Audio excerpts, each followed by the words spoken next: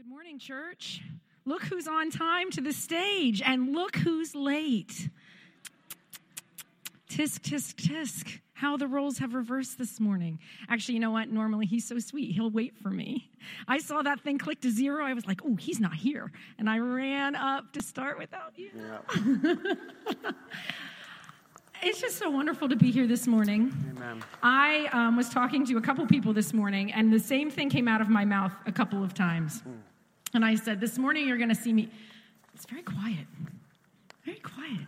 This morning you're going to see me up front like this. Amen. I need big Jesus this morning. Amen. I need as much Jesus as I can possibly get my arms around this morning. And what I love is that Jesus can't get bigger because he's everything. Hallelujah. So I say I need big Jesus. It's me that needs to grow. It's my faith that needs to expand. It's my awareness and my receiving, my ability to receive all that he is that I need to expand this morning because he can't get any bigger. He doesn't change. So I'm just excited to come together this morning with all of you beautiful people and worship. Amen. When I walked in the door this morning, I literally felt these weights drop off of me. And I don't know about you, man, this is tough times. We live in tough times right now, and of course the message today is going to be on end times, and things will get tougher in the days to come. But when I walked in here, I just felt the cares drop. And I felt him say, cast your cares onto me. Why? Because he cares for you. Because he loves us. And that's what I want to do this morning during worship. Let's just cast our cares to him. Let's experience Jesus, who he is, all that he is in communion and in worship. And let's just celebrate together the risen King, the King of Kings and the Lord of Lords. So stand with me this morning. We're going to read a call to worship together on the count of 3. It's out of Psalm 91, which is a very appropriate psalm for this time. We're going to start on the word he. I just want to clarify before we start. Yeah, we're going to start on the word he, verse 1. The safety of abiding in the presence of God is kind of the subject of Psalm 91, which is a beautiful thing to do. So on the count of 3, we'll start on verse 1. 1, 2, 3. He who dwells in the secret place of the Most High shall abide under the shadow of the Almighty. I will say to the Lord, he is my refuge and my fortress, my God. In him I will trust. Let's worship him.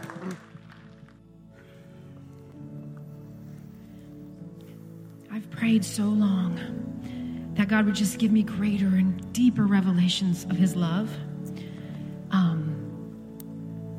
Father, I pray that every heart here this morning would have a revelation, just deeper knowledge of you. That we would feed upon your faithfulness.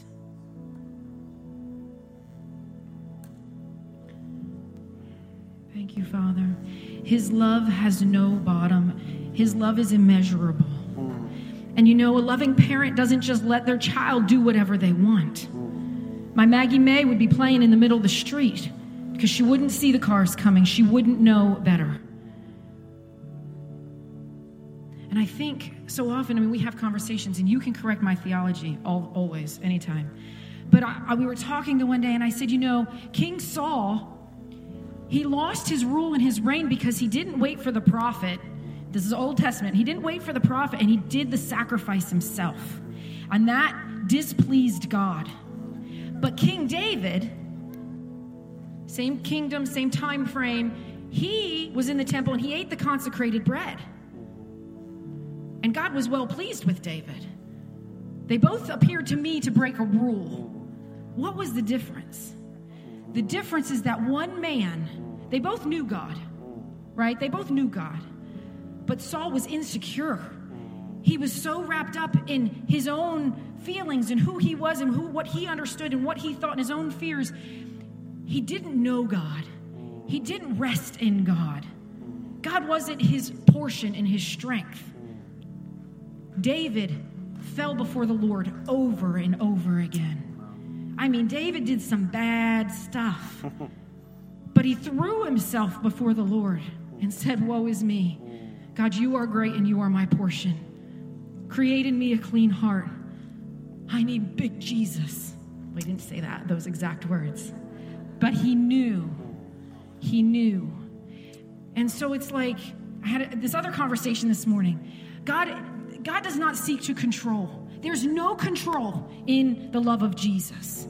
Love doesn't seek to control. It seeks what is best for us because of love in relationship. Relationship is trust. And there's such protection there. There's such grace there. There's such mercy there. There's not freedom to do whatever we want because God loves us too much to let us play in the street of sin and get pummeled by what's coming at us that we don't see. Oh, well, it's okay. It's just a little of this. He sees what's coming down the road. That's where the trust comes. He is faithful, church. We are feeding on his faithfulness this morning. Amen. Out of Romans 5, it says this. We're about to take communion, and I thought this was appropriate. Starting in verse 6. For when we were still without strength, we are still without strength. In due time, Christ died for the ungodly. For scarcely for a righteous man will one die. Yet perhaps for a good man, someone would even dare to die. But God demonstrates his own love toward us. His own love toward us, that while we were still sinners, Christ died for us. Much more than having now been justified by his blood, we shall be saved from wrath through him. For if when we were enemies, the death of his Son, much more, having been reconciled, we shall be saved by his life. Not by our own, not by ourselves. We are saved one way and only one way, because of his life.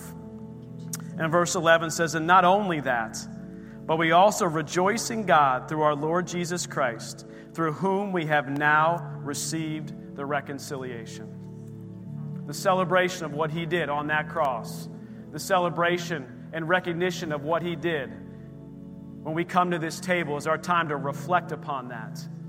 And then to rejoice in that, because that's not where he stayed. He defeated death, overcame death, for you and I to live victoriously for all of eternity when we put our trust and our faith in him and in him alone. As you come forward to receive the elements, this middle aisle is one way toward the back table. If you're in the back section of these two sections, you're going to come to the center aisle, go to the back table, receive your elements, and then walk back around to your seats. If you're in the front here or the sides, these side aisles are one way forward. You're going to come forward, receive the elements, and then circle back around to your seats. When you come to the table, it's a single cup. The crackers in the bottom, the juice is in the top, so you only have to pick up one thing. You'll take double it, cup, yeah. And then it's a double cup. Take it and circle back and hold on to it. And when everyone gets back to their seat, we're going to partake of communion together. So I invite you now to go ahead and head to the tables and receive your elements.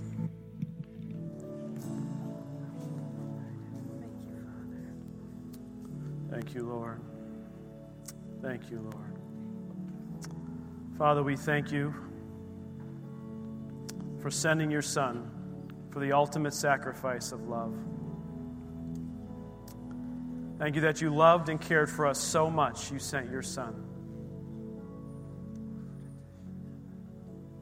to die on that cross for my sins, for all of our sins. And we thank you for raising him on the third day, defeating death, bringing forth a victory for all eternity.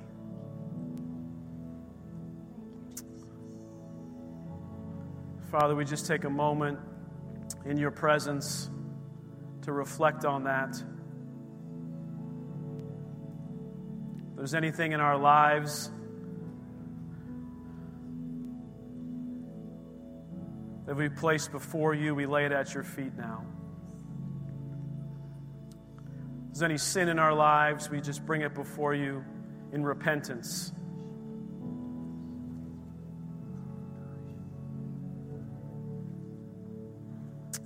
We thank you for what you've done. We thank you for what you've done. Thank you, Lord. The Bible says in 1 Corinthians, says, "For I received from the Lord that which I also delivered to you. The Lord Jesus, on the same night in which he was betrayed, took bread. We had given thanks, he broke it, and he said, 'Take, eat. This is my body, which was broken for you.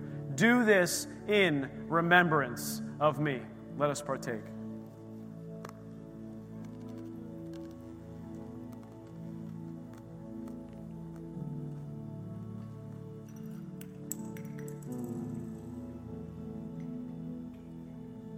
Thank you, Lord. Thank you, Lord. In the same manner, he also took the cup after supper, saying, "This cup is the new covenant in my blood. This do as often as you drink it in remembrance of me. For as often as you eat this bread and drink this cup, you proclaim the Lord's death till he comes." Let us partake.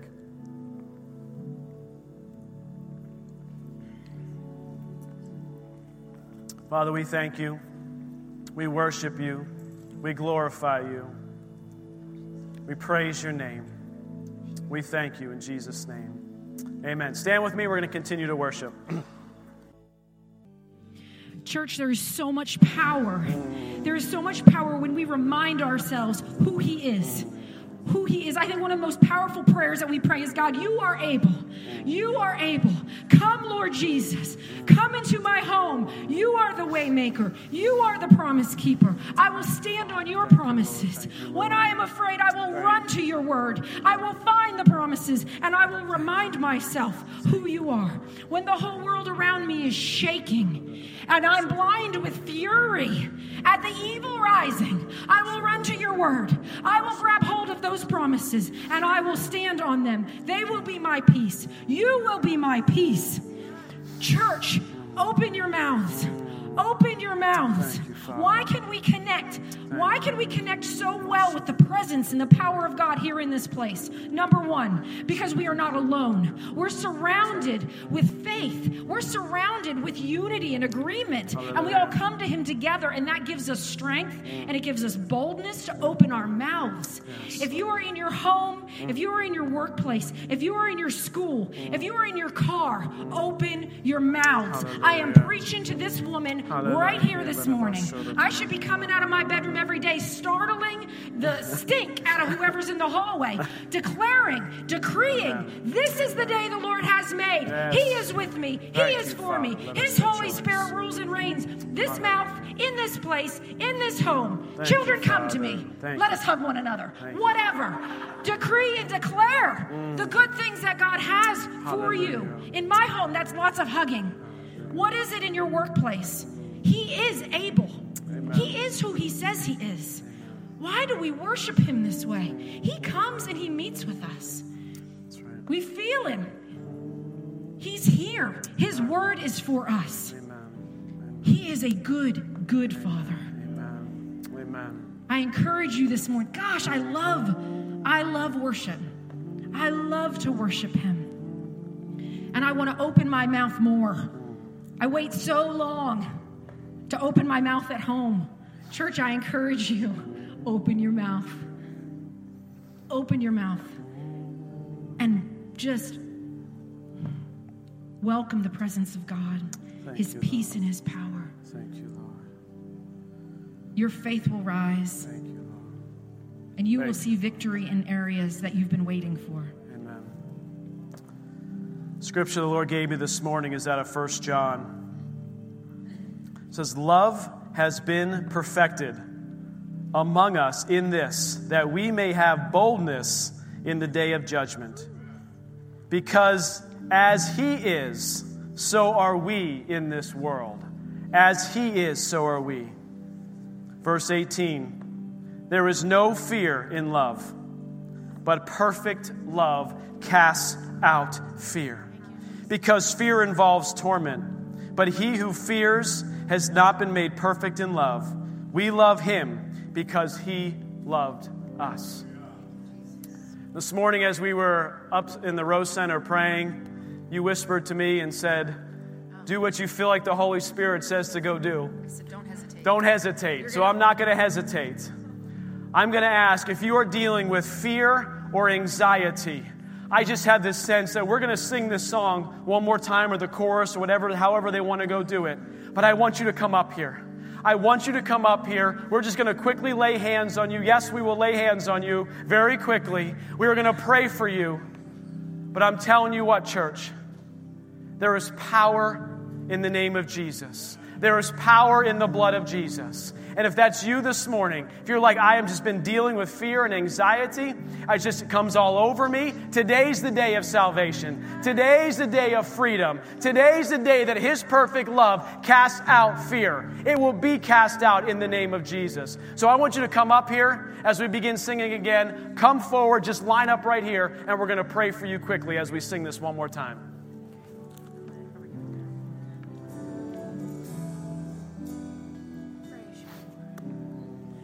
Thank you, Jesus. I just get so excited that we serve a God that cares. He cares about each and every one of us. He cares about the weights and the burdens that we carry. Amen. He knows our name. And he's the burden bearer.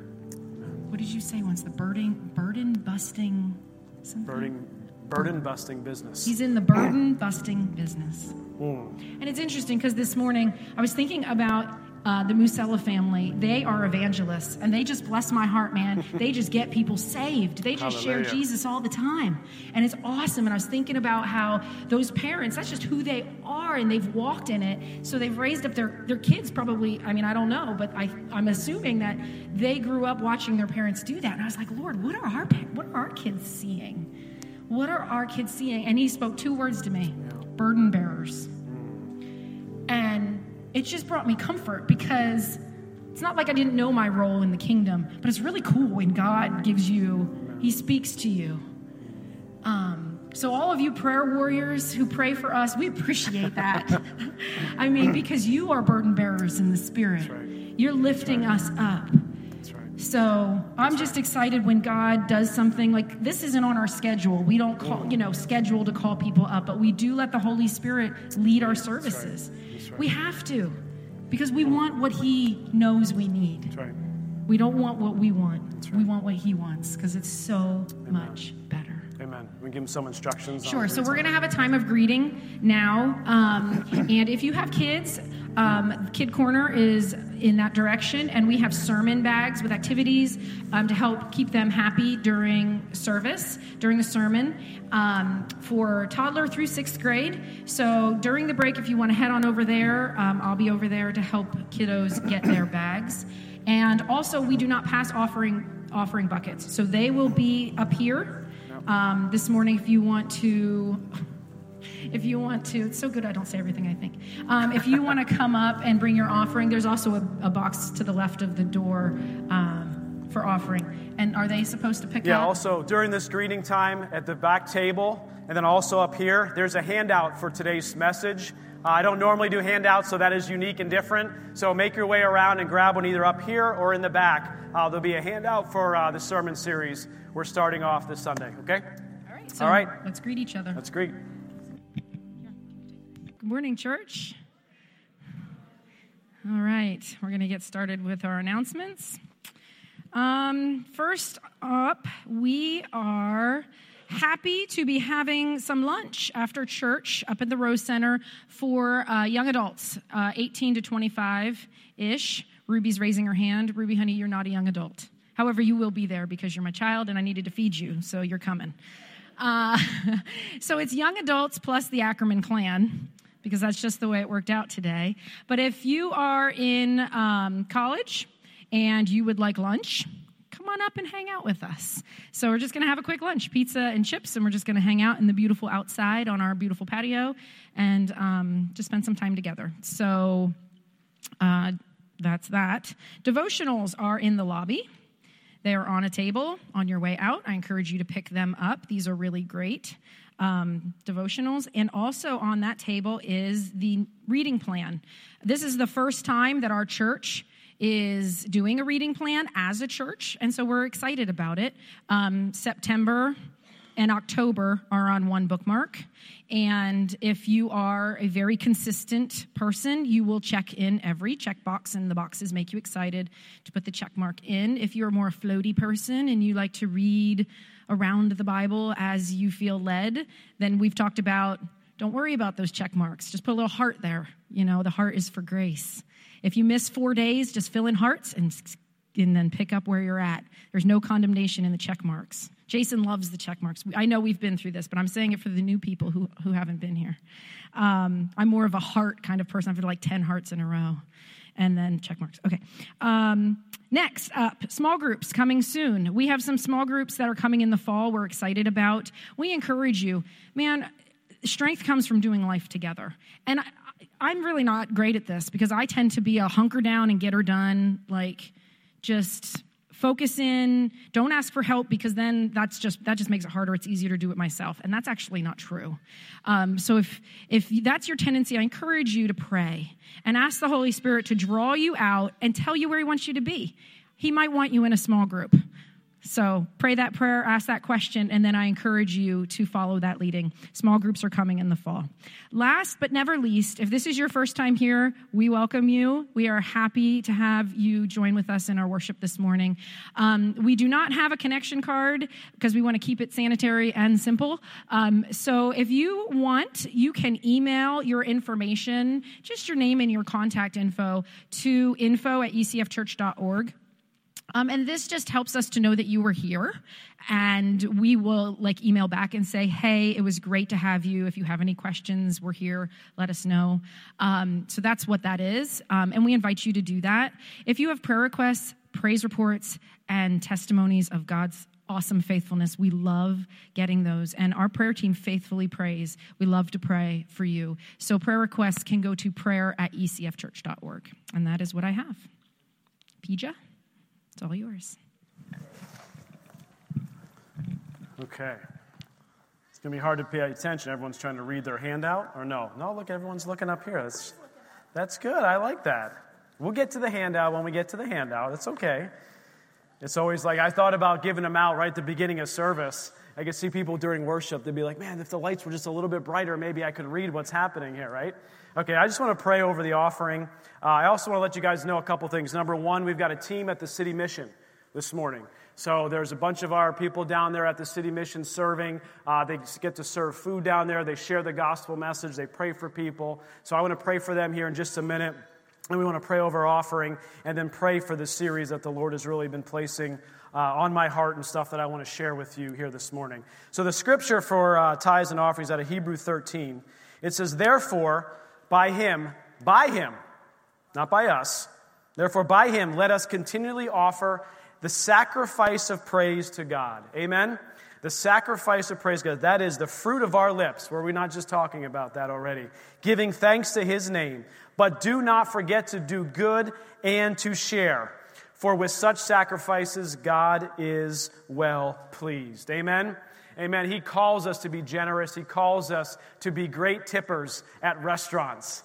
Be like, well, I didn't see that in the Bible. Well, guess what? We are his hands and feet. And even if the service is poor, I would highly suggest that we show the love of God to someone. It's not our job to correct that person. It is our job to love that person. Amen? I have no idea where this is coming from, but I'm talking about tipping this morning, okay? How that got from here to there, I can only imagine, right? But I just want us to be generous. I want us to be a generous people because God loves what a cheerful giver. Let us be generous where we go. Let's be generous in all that we do, showing love to people in practical, loving ways. Amen? Amen. Let's pray. Heavenly Father, we just thank you, Lord, for every gift, every giver this morning, Lord. I thank you, Lord, that you are for us and not against us. Father, I thank you, Lord, that we can continually offer a sacrifice of praise to you from our lips. I thank you, Father, that our voices are strong. Our voices are for you, Father. We thank you for it. We just pray a blessing over our team down at the City Mission. Father, I just pray that you anoint them with your Spirit as they share both in practicality, the love that you have for people in giving food and distributing food, but also the gospel message that you laid down your life for each and every one of us. I thank you for it. And Father, I just pray over this message, this series that you have in store for us, Lord. I just pray that you will just anoint my lips to be able to communicate what you have in store for us as a church as we move into these last days. In Jesus' name, amen. Amen, amen, amen. Okay, so from an introduction perspective, number one, I like to say a couple things. If you did not get a handout that looks like this, it's like a yellowish piece of paper, just slip your hand up. We'll have some ushers that are able to get those to you.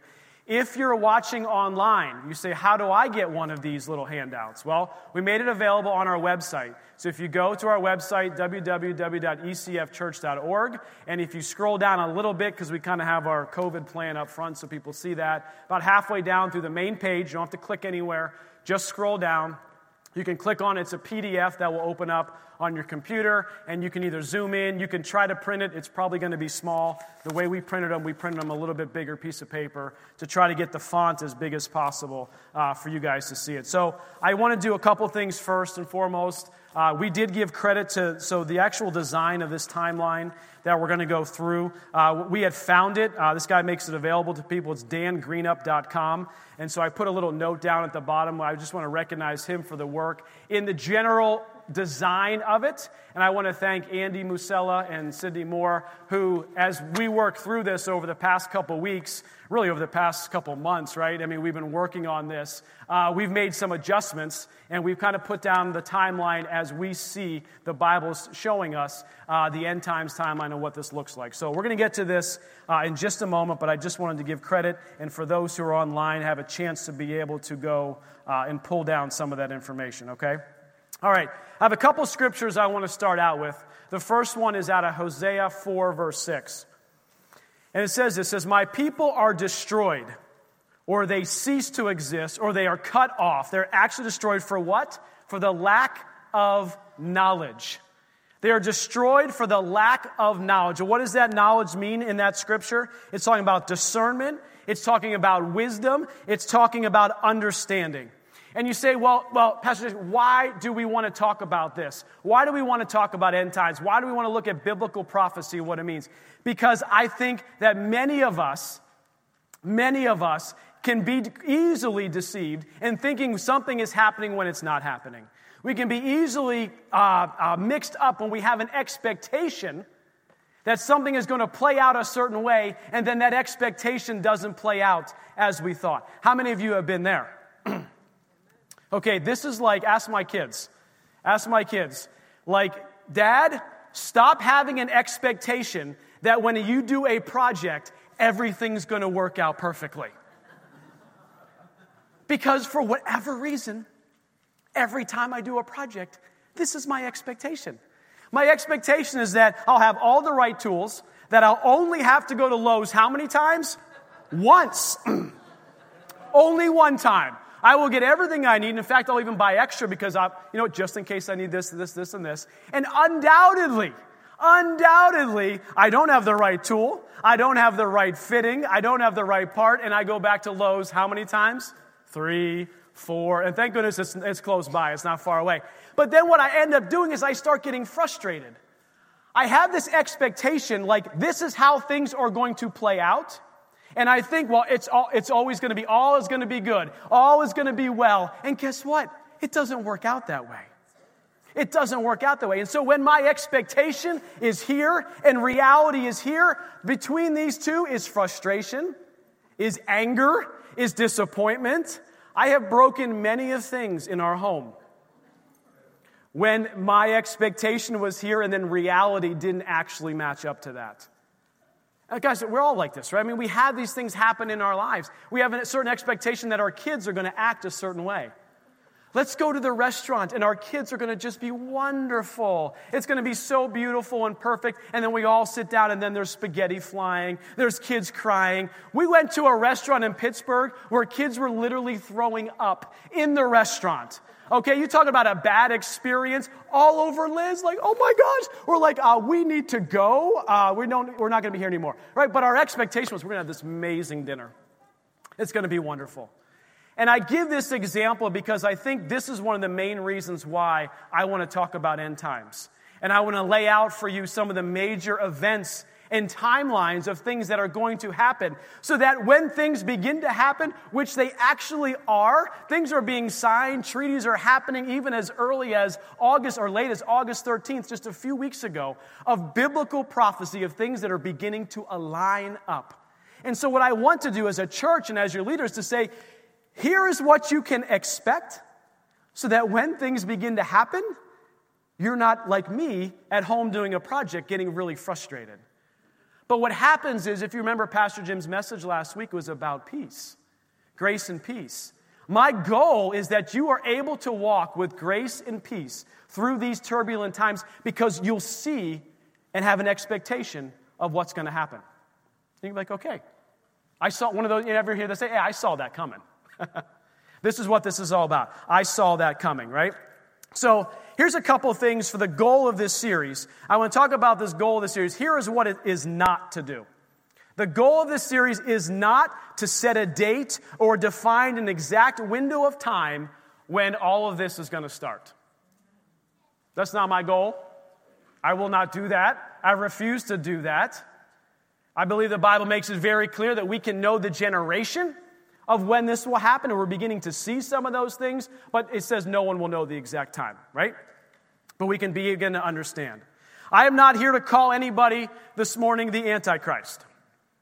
I'm not to call out any government leaders and say the president of Turkey has to be it, or this or that, or whatever it might be, based on what I'm seeing in the news. I'm not here or ready to call any of that. I think when it happens, it will be very clear. It happens, and you see in Daniel all through of what the Bible describes how the Antichrist will rise to power. And in fact, if you're asking me, I haven't seen anybody rise to power that way. So right now, at this point, I don't know if the Antichrist is living, not living. I don't know, okay? Could be, but I don't know.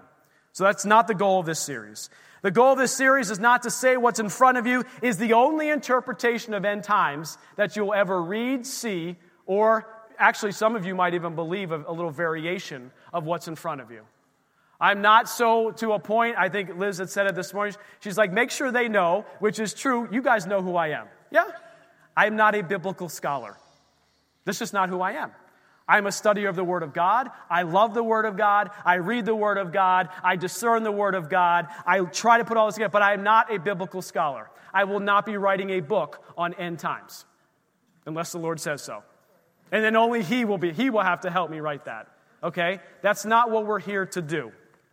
What are we here to do? Number one is to give you this general expectation of the future so that you are not surprised when things happen. Number two, to give you hope. To give you hope. You say, Pastor Jason, look at these things that you're putting on. How can I have hope? Because our eyes need to be focused on hope eternal. Our eyes need to be focused on the 1,000-year reign. And if our eyes are focused on something out here, a vision for the future, as you're walking through the things that are taking place right in front of us, we can get through them because our eyes are not focused on today's storm. Our eyes are focused on the victory that's coming. Amen? Does that make sense? That's why that is my goal of this. And my goal is to give you a vision at some point in time during the series of what this church needs to begin to look like over the course of the next months and years, however long this plays out. What does Erie Christian Fellowship Church look like?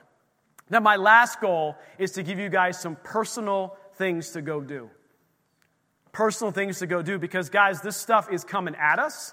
It's coming at us pretty quick. And we need to be ready as a church. We need to be ready as a people. We need to be ready as families. We need to be ready spiritually, physically, emotionally. Guys, this is a time of preparation. We need to begin to get ready for things that are coming at us. And again, I'm not pegging a time. I'm just saying that this stuff is coming. So what is eschatology? Eschatology is the part of theology. Eschatology is this part of theology of the Bible concerned with the final events of history, or the ultimate destiny of humanity. This concept is commonly referred to as the end of the world or end times. And what I love is this Bible, this Word of God that's sitting right in front of us. It is God's ultimate plan of redemption for mankind, from the very beginning to the very end. This is all part of His story. This end times is part of the story that God has in store for all of humanity. And I think it's important that we understand it. and that we walk through it as a church so we can get it. First thing I want to say before I get into the timeline, I know you're just like, come on, get to the timeline. I want to know when the rapture is going to happen. Y'all already looked, okay? You all probably sneak a peek and said, when does he say the rapture is going to come? Okay, I will get to that in just a little minute, okay? Look, this is not a Western Bible. And I think the problem that the American church has, that we have as a church, is we begin to interpret what we read in the light of America, in the light of our surroundings, in the light of our economy, in the light of our society and family structure. And I want us to be careful that we don't interpret the scriptures based on American Christianity.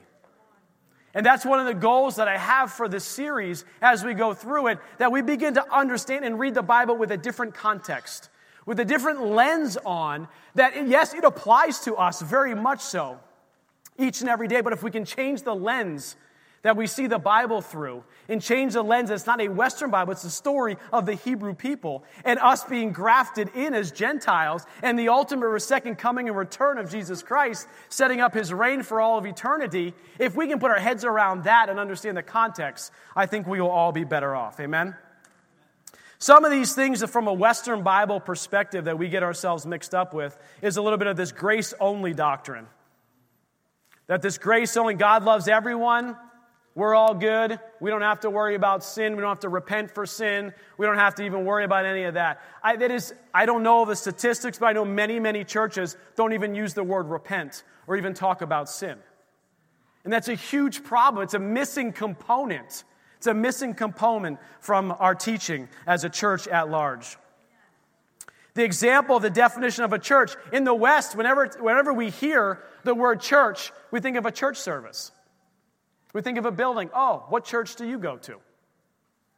We always laugh when we go home and say, how was church? Well, church is the people. This is, again, it's a Western understanding of this consumer mindset. Like, how was church for you today? Did you get something out of it? Was the worship good? Were the lights too bright, too dark? Could you read while you were there? Did they use smoke machines? Were the smoke machines really good, or did it make you cough when they were using the smoke? Right? It's like, why does that become what church is all about? Like, we've totally missed the understanding and the idea of what church is. A community, it's a people. It's what Jesus gave his life for. We are his bride. Come on, church. The church is the people, it's not the building. We have to reject this consumer mentality. And then there's other examples of how we view Jesus, and we'll get into this stuff. But in the West, I think we see Jesus a lot as just our loving Savior, such a good brother, what he's done for me.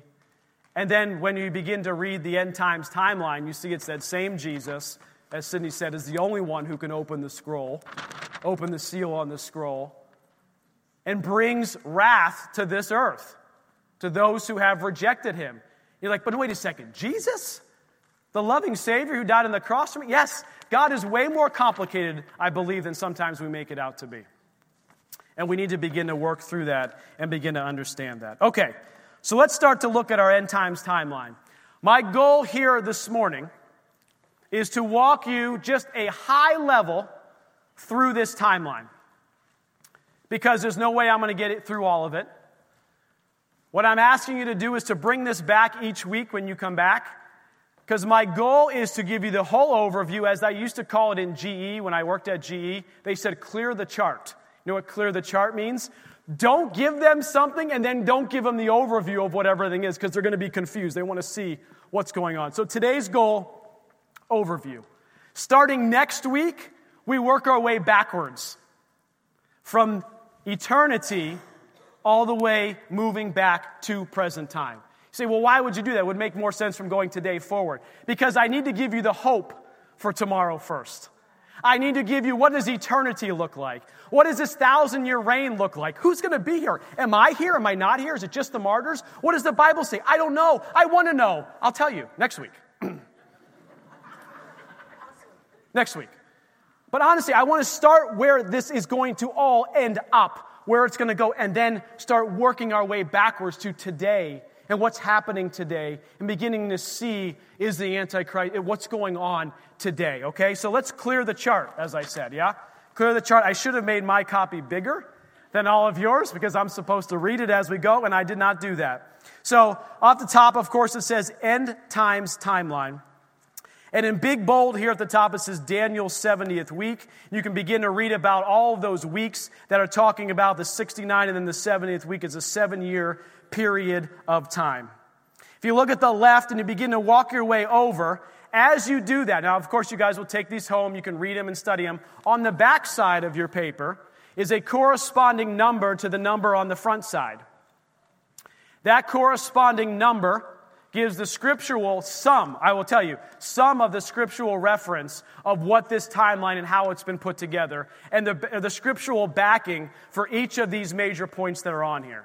Is this every major point that happens through the end times? No. Does it cover every scripture that's talked about? No. There's very little about Ezekiel 38 and 39, yet it is loaded with scriptures regarding the end times. Yet you don't even see that on here. Like, we could only get so much. Okay, but what I thought is this design, what it did is it gave a pretty good idea, a pretty good visual of how things begin to play out, how things begin to happen.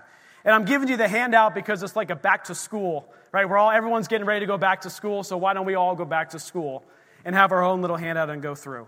So the very first things that begin to need to happen before the time of the 7-year tribulation begins to occur is that the Antichrist has to rise.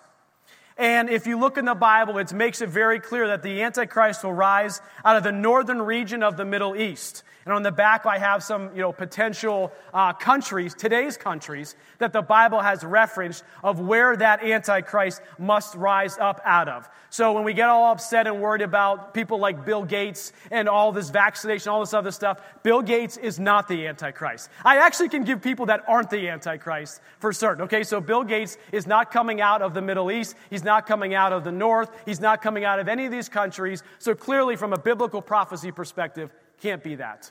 And I've heard people say that, so I'm just giving you an example. And we could use other names that are out there as well, okay? So then there's a war that's described in Daniel 11 and verse 22. And it goes to the war there that Israel and many other nations attack the Antichrist and lose. And basically, this is just a lot of wars that end up coming up, all in the Middle East. And we're going to be able to see these play out over the course of time. Then the thing that really begins to start these last 7 years of this tribulation, not the Great Tribulation, but the tribulation, is a covenant that gets signed. You can read about that covenant in Daniel chapter 9 and verse 27 and 11 and verse 23. And it's a 7-year covenant acknowledging Israel is who she says she is, do what she says she will do, right? It's acknowledging them in that land. And what it seems like, this big evidence of peace in the Middle East, which actually is kind of like a false peace. It's actually not going to play out that way, okay? And so some of the questions, if you follow the news, is there's been something most recently signed called the Abraham Accord. How many have heard of the Abraham Accord? Okay, a few people who watch the news other than maybe the major news channels that only show the things that they want us to see. Anyway, whole nother sermon, whole nother message, won't go there. The Abraham Accord was a peace agreement signed by the UAE, United Arab Emirates, and Israel on August 13th. It was signed by them, and people were asking, or I've seen on the internet, is this the covenant that starts the peace for the end times? Answer, no. Okay, it's not the covenant that does it, because what begins to happen is it's not a covenant that they're signing with those who are in unity with them. What ends up happening is that covenant becomes after this war when they're looking for a time of peace that begins to happen. So that's not the covenant. However, the covenant that was just signed begins to set the stage. Another event is setting the stage for these things to play out. You understand? These things that we're seeing are begin to be able to play these things out. So this covenant happens, and once this covenant happens, the daily sacrifices begin. What are you talking about? The Bible makes it clear that Israel will rebuild the temple, and they will begin to make daily sacrifices in the temple. If you're interested, there are websites out there that lays out all the plans that they have to do it. It's all out there. You can find it. I'm not going to go through it this morning, but you can go out there and see that. And then what happens is the seals begin to open. I think Sydney was talking a little bit about that, opening up the seals. The seals begin to open. What do these seals look like? This is number 4 on your chart if you're looking down at it. The seals 1 through 3. These are false prophets, wars, famines, earthquakes, plagues, terrifying sights from heaven. You say, Pastor Jason, all of this is happening. Yeah, guess what? It's going to continue. And it's actually going to get a little bit worse. These things will begin to happen. And then there's an invasion, number 5. There's an invasion of Israel that fails. Eventually, you look at that number 6 and underneath there's Satan gets kicked out of heaven. You say, I thought he already was kicked out of heaven. We'll go through that. When I begin to back up, there's actually kind of 3 heavens that are mentioned in the Bible, and we'll kind of walk through what those look like. Does it really mean there's 3 heavens? I thought there was only 1. We'll get to that, but what it talks about in that prophecy is Satan is kicked out of heaven, and then the Antichrist himself ends up getting resurrected. And then he begins to walk into the temple. They have this fight in number 7. You see that. There's 10 kingdoms that get consolidated. Look at number 7. Babylon the Great is attacked. The question is who is Babylon the Great? Is that the United States of America? I don't know. I don't know yet. We don't know how all of this is going to play out. Who is Babylon the Great? Jerusalem is invaded. The abomination of desolation, which you've heard a lot of, well, maybe you've heard a lot about, but a little bit about, and then the 2 witnesses begin. If you look at those 2 witnesses, they begin a 3.5 years where they can be on the earth as they're doing their witnessing, and that's 1,260 days. So if you look back to the top of the timeline, it's 260 days. That moment, number 7, not that we were picking number 7 for any reason, number 7 begins the Great Tribulation. It begins the time where there is this, you've seen the movies, right? It begins this time where the Great Tribulation, where the persecution is amped up of Christians. The persecution of the Jews gets amped up. It's where they start talking about the mark of the beast. And that the Antichrist, as he's beginning to rule and reign more and more of the world, that he begins to demand that each and every person gets the mark of the beast. And we all know what our answer is to that is going to be, right? No. Okay, just checking. Just checking. You say, well, Pastor Jason, that means we're still here when that happens. Well, let's continue forward. The Antichrist conquers much of the Middle East and Northern Africa in number 9. And then in number 10, if you look at this, the different seals that are happening, this is called the celestial sign, seal number 6. And then you look at number 11, where I truly believe that the rapture will occur, is right before the wrath of God. So what I'm presenting to you here based on study, based on reading, based on all the stuff that we did, that from a rapture perspective, it happens pre-wrath, but it doesn't happen pre-trib. It happens while, and we'll get into that on another week in more detail. Now, if you look at number 11, you see a little asterisk around there, yeah? Number 11 has an asterisk. I put an indicator down below. It says, indicates disputed timing. That's probably an understatement.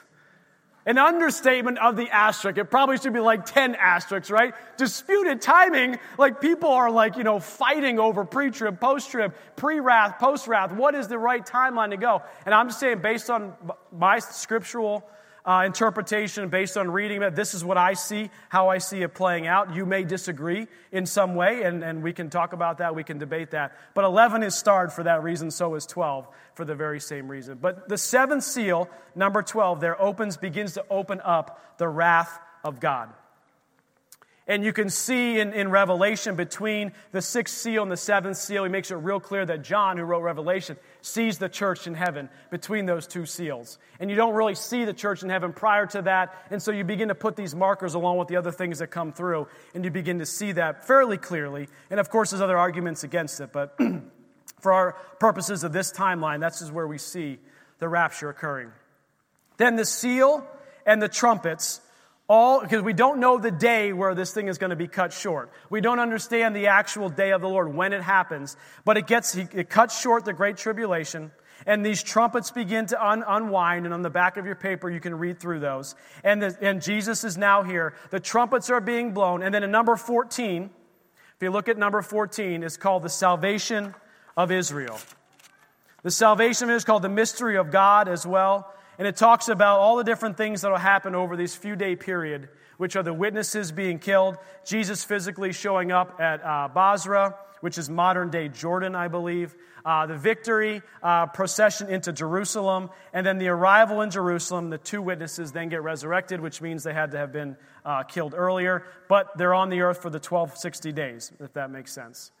After that happens, then the bowl judgments begin to pour out. This is the rest of the wicked creation that God is basically taking care of. At this point, the church is up in heaven. There are those who still, are here, left here on earth. But Jesus is considered king. And then in number 18, again, we'll get into these more detail, is the Battle of Armageddon.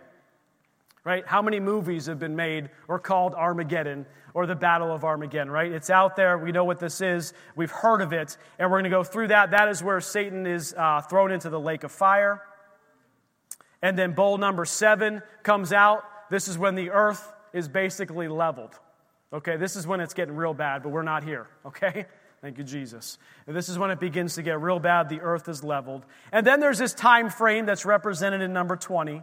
There's a time frame where there's the sheep-goat judgment, which we see in Matthew 25, the renovation of earth, including Mount Zion becoming the highest mountain, and then the new temple begins to be built, as you see in Ezekiel 40 through 48. The new temple begins to be built. And then the 1,000-year reign on earth happens when Satan is bound and the marriage supper of the Lamb happens on number 21. Again, next week we'll focus more on the 1,000-year reign and eternity, because I want to bring the hope of what it's going to look like before we have to see what we have to navigate through over the next however many years this is. We don't know. Maybe it's our kids. I don't know. I'm not picking a date.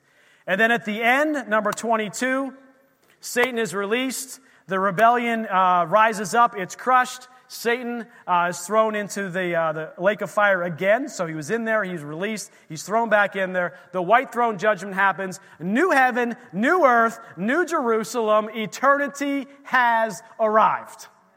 Okay? Eternity has arrived. And so that's my basic overview of what this is. But here's really what I want you to walk away with here. Worship team, or I think someone's going to play the keys for me behind. This is not a time to be shocked by what we see or what we hear. We need to understand the things that are coming at us. We need to understand this level of stuff that is coming at us in the world. Jesus will be coming back. He will be coming back for his bride. What I'm laying out to here is a call to get right with the Lord. It's a call to get right with the Lord. It's a call to say the time seems to be short. The time is now to begin to share our faith. The time is now to begin to disciple. You say, well, discipleship's a long period of time, and it's not going to be that long. How do you know how long it's going to be? I didn't tell you how long it was going to be. I didn't tell you when this was going to start. We see things that are beginning to play out. But the time of sharing our faith is now. Our time of discipleship is now. Our time of walking in peace. Because you can say, you know what, I kind of knew that was coming because the Bible told me so. The Bible. Yes, that's the book for me. I stand on the Word of God, the Bible. That's the book for me. Amen? I sing that to Maggie May every night. I sing the Bible, the Word of God. Everything you see on this timeline is in the Word of God. I didn't make any of this up. I didn't come up with it. It's what is going to play out over this end time. It's time to get right with God. It's time to remove distractions in our life that is not allowing us to spend the time we need to spend with Jesus. Distractions have to go. There's no time for messing around anymore, I guess is what I'm saying. It's a call to action. It's a time to hear the voice of the Holy Spirit. It's a time to see the gifts of the Spirit in action. It's time to pray. It's time to be with our families. It's time to study the Word of God, understand the Word of God, rightly divide the Word of God. You know, school is about to start, or school has started, and there are so many distractions in this world that take us away from reading this and studying this. It's why we're trying to do this, read through the Bible together. We cannot let the distractions of this world take us away from our time in this Word. This Word will bring the peace that we need. This Word will bring the hope that we need. When our eyes are focused on the Word, they're focused on Jesus. And as we know, He is the author and finisher of our faith. It is He and He alone that's going to sustain us through these times. Not by our own strength. We're not going to pull ourselves up by our bootstraps. I don't even know what that means. Seems physically impossible to do. You can't actually pull yourself up. Ever. Try it. Like it doesn't work. And that's the whole point. It doesn't work. Stop trying to pull yourself up, to pull yourself together and try to do it on your own. It's not a time to do it on your own. It's a time to do it with the Holy Spirit, with God. This is the time that we're in. It's a time to focus on peace, on love, on joy, patience, kindness, goodness, all the fruit of the Spirit. It's a time to remove everything and anything that does not bring peace in our lives. If that means removing social media from your life, then get rid of it. I have not ever been on social media when I felt better afterwards. Maybe you have. Good for you. Not for me. You have to know the things in your life that cause you the anxiety. We prayed for people up here for anxiety and fear. But if you go back this afternoon and keep doing the thing that caused you anxiety and fear, this prayer that we just prayed for you isn't going to magically just change everything right away. You'll have a peace that's on the inside, but the enemy will tempt you. Why don't you just go back to that thing? It's okay. This stuff is not okay anymore. The time is short. It's not okay anymore. John 16:33 says this. I'm going to end with this. Liz, if you can come up here then, I want to do a time of prayer. John 16:33. These things I have spoken to you,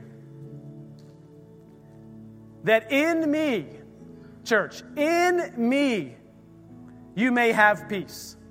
In me you may have peace. In this world you will have tribulation. But be of good cheer. I have overcome the world. Amen. What I want to do as a church here as we close for the next few minutes is I just want to spend some time praying. I've seen a lot of different things about this being a time, a called time to pray. There's been prophetic words about this being a time to pray. I believe you said it over and over. This is a time to pray. When you don't know what else to do, we can pray. The Bible commands us to pray. And if we could turn, I don't know, Grace or somebody can turn the lights down here. I want to just take some time and pray. Praying for God's kingdom to expand, for the lost to be saved, for the sick to be healed, for families to thrive, for lives to be transformed.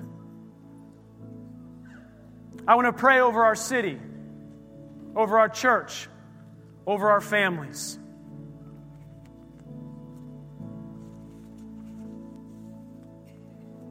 And you can pray and jump in whenever you're ready to jump in. If you want to bow your heads. Heavenly Father, we come to you this morning. Father, we can see clearly from your word there are things that will begin to play out.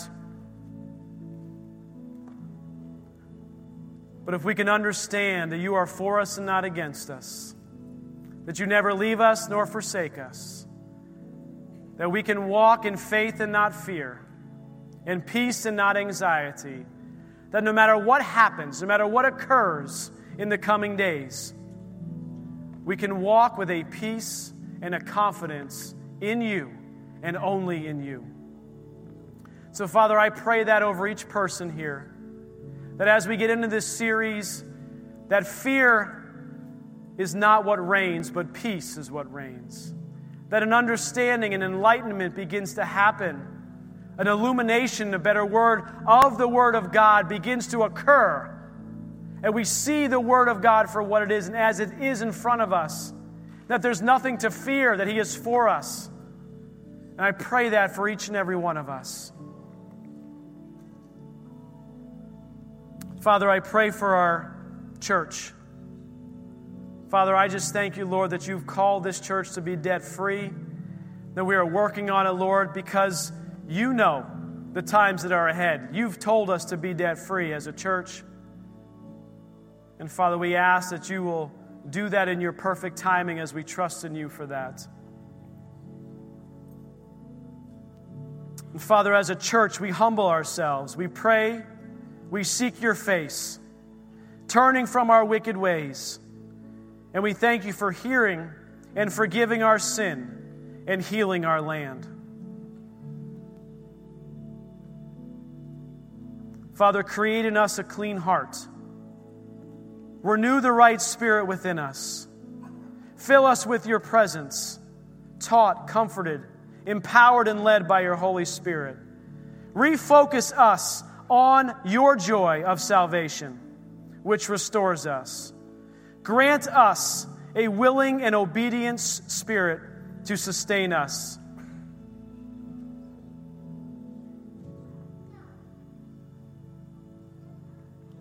Father, we ask that you correct us, grant us repentance, that we may know the truth and escape every one of the devil's snares. Father, we submit to you. We resist the devil, and your word promises that he'll flee from us. Father, I just pray that our ears are open to hear your word.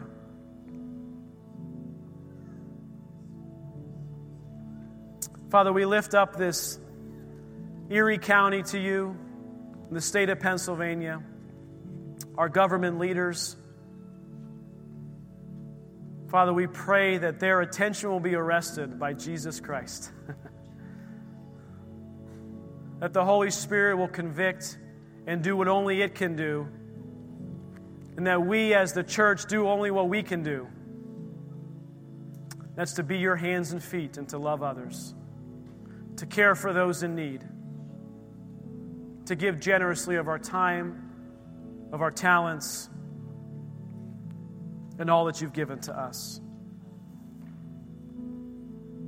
Father, we pray for our students who are going back to school. So many things going on, so many confusing messages out there. Father, I just pray that it would be clear to them the one message, the true message, the message of the cross, the message of Jesus Christ for hope eternal be made clear in our school here, in the schools around this area.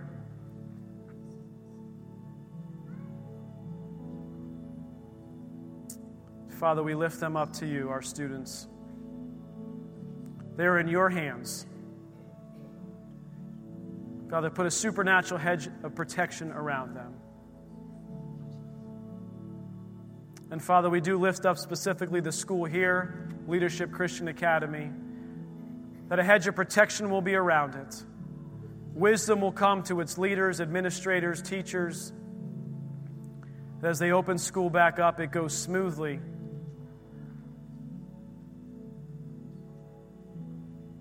We thank you for it. Father, we pray for those who are sick, both those who are sick with COVID and any other pain or disease that we know is not from you. We ask that you heal them in Jesus' name. We ask you reveal the perfect plans for them, for their health. And Father, we ask for many to come to know you in these days. That your kingdom will be expanded. Not the church building, but your kingdom, the church, will be expanded.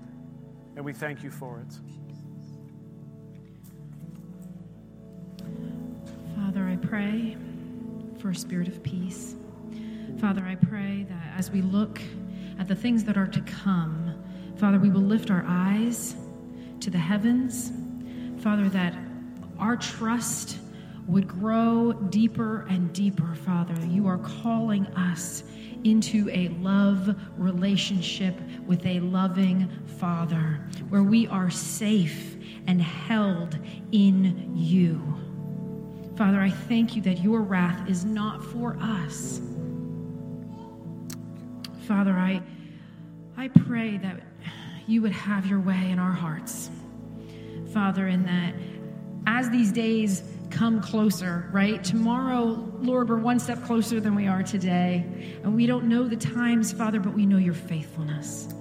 Father, I just pray that each and every person here would know you more and more and more.